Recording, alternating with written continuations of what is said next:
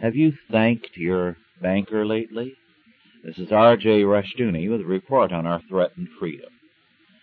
The Polish communist state has, over the years, borrowed heavily from Western countries and banks. The Polish economy has always been bad, and it has steadily worsened with time. No principal payments on the loans have been made, and even interest payments have become a problem for Poland. At the end of January 1982, the federal government paid $71 million to the American banks, money which you and I are taxed to provide to pay Poland's interest payment to American banks. There is no prospect of any ability on Poland's part to meet its next interest payment or any principal payment. In West Germany, the central government forced the German banks to make loans to Poland. Chancellor Helmut Schmidt was the man behind the forced loans of October 1980. We have no report of a like pressure on American banks, nor is there any evidence of any real common sense being used in the loans to virtually every country under the sun. Some have placed the debt owed to U.S. banks by the Soviet bloc as high as $80 billion.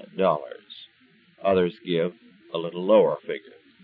But in all cases, it is a serious threat to Western economies if these nations default, as is likely. But this is not all. Poland is now being encouraged to borrow from the International Monetary Fund, and it has also applied for membership in the World Bank. Hungary and Romania, two other debtors, have also applied. And American leaders are actually welcoming these applications and others. Who will pay for these loans? If the federal government makes them directly or through some international agency, we will be taxed to make such loans possible.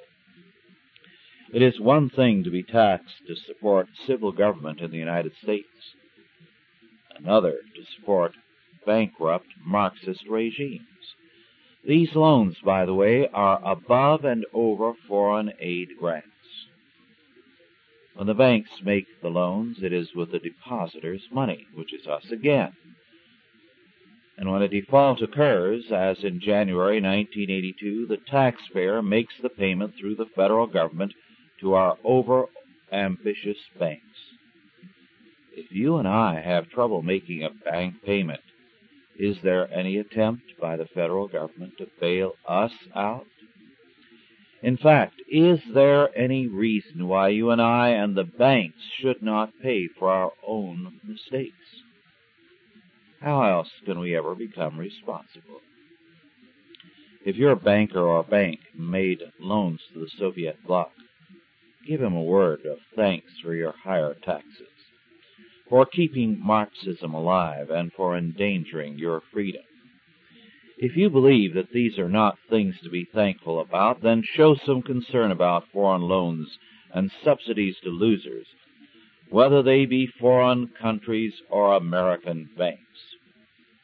If you like what is going on in Poland, you should be happy because, after all, you paid for it, and you will continue to pay for it in Poland and elsewhere. You then are responsible for turning Uncle Sam into Uncle Sucker, because that is what you are. Some of us, however, are not happy about subsidizing the Soviet bloc, any other foreign country, or our own banks. Freedom requires responsibility. If we subsidize irresponsibility, how long can freedom last? This has been R.J. Rushdoony with a report on our threatened freedom.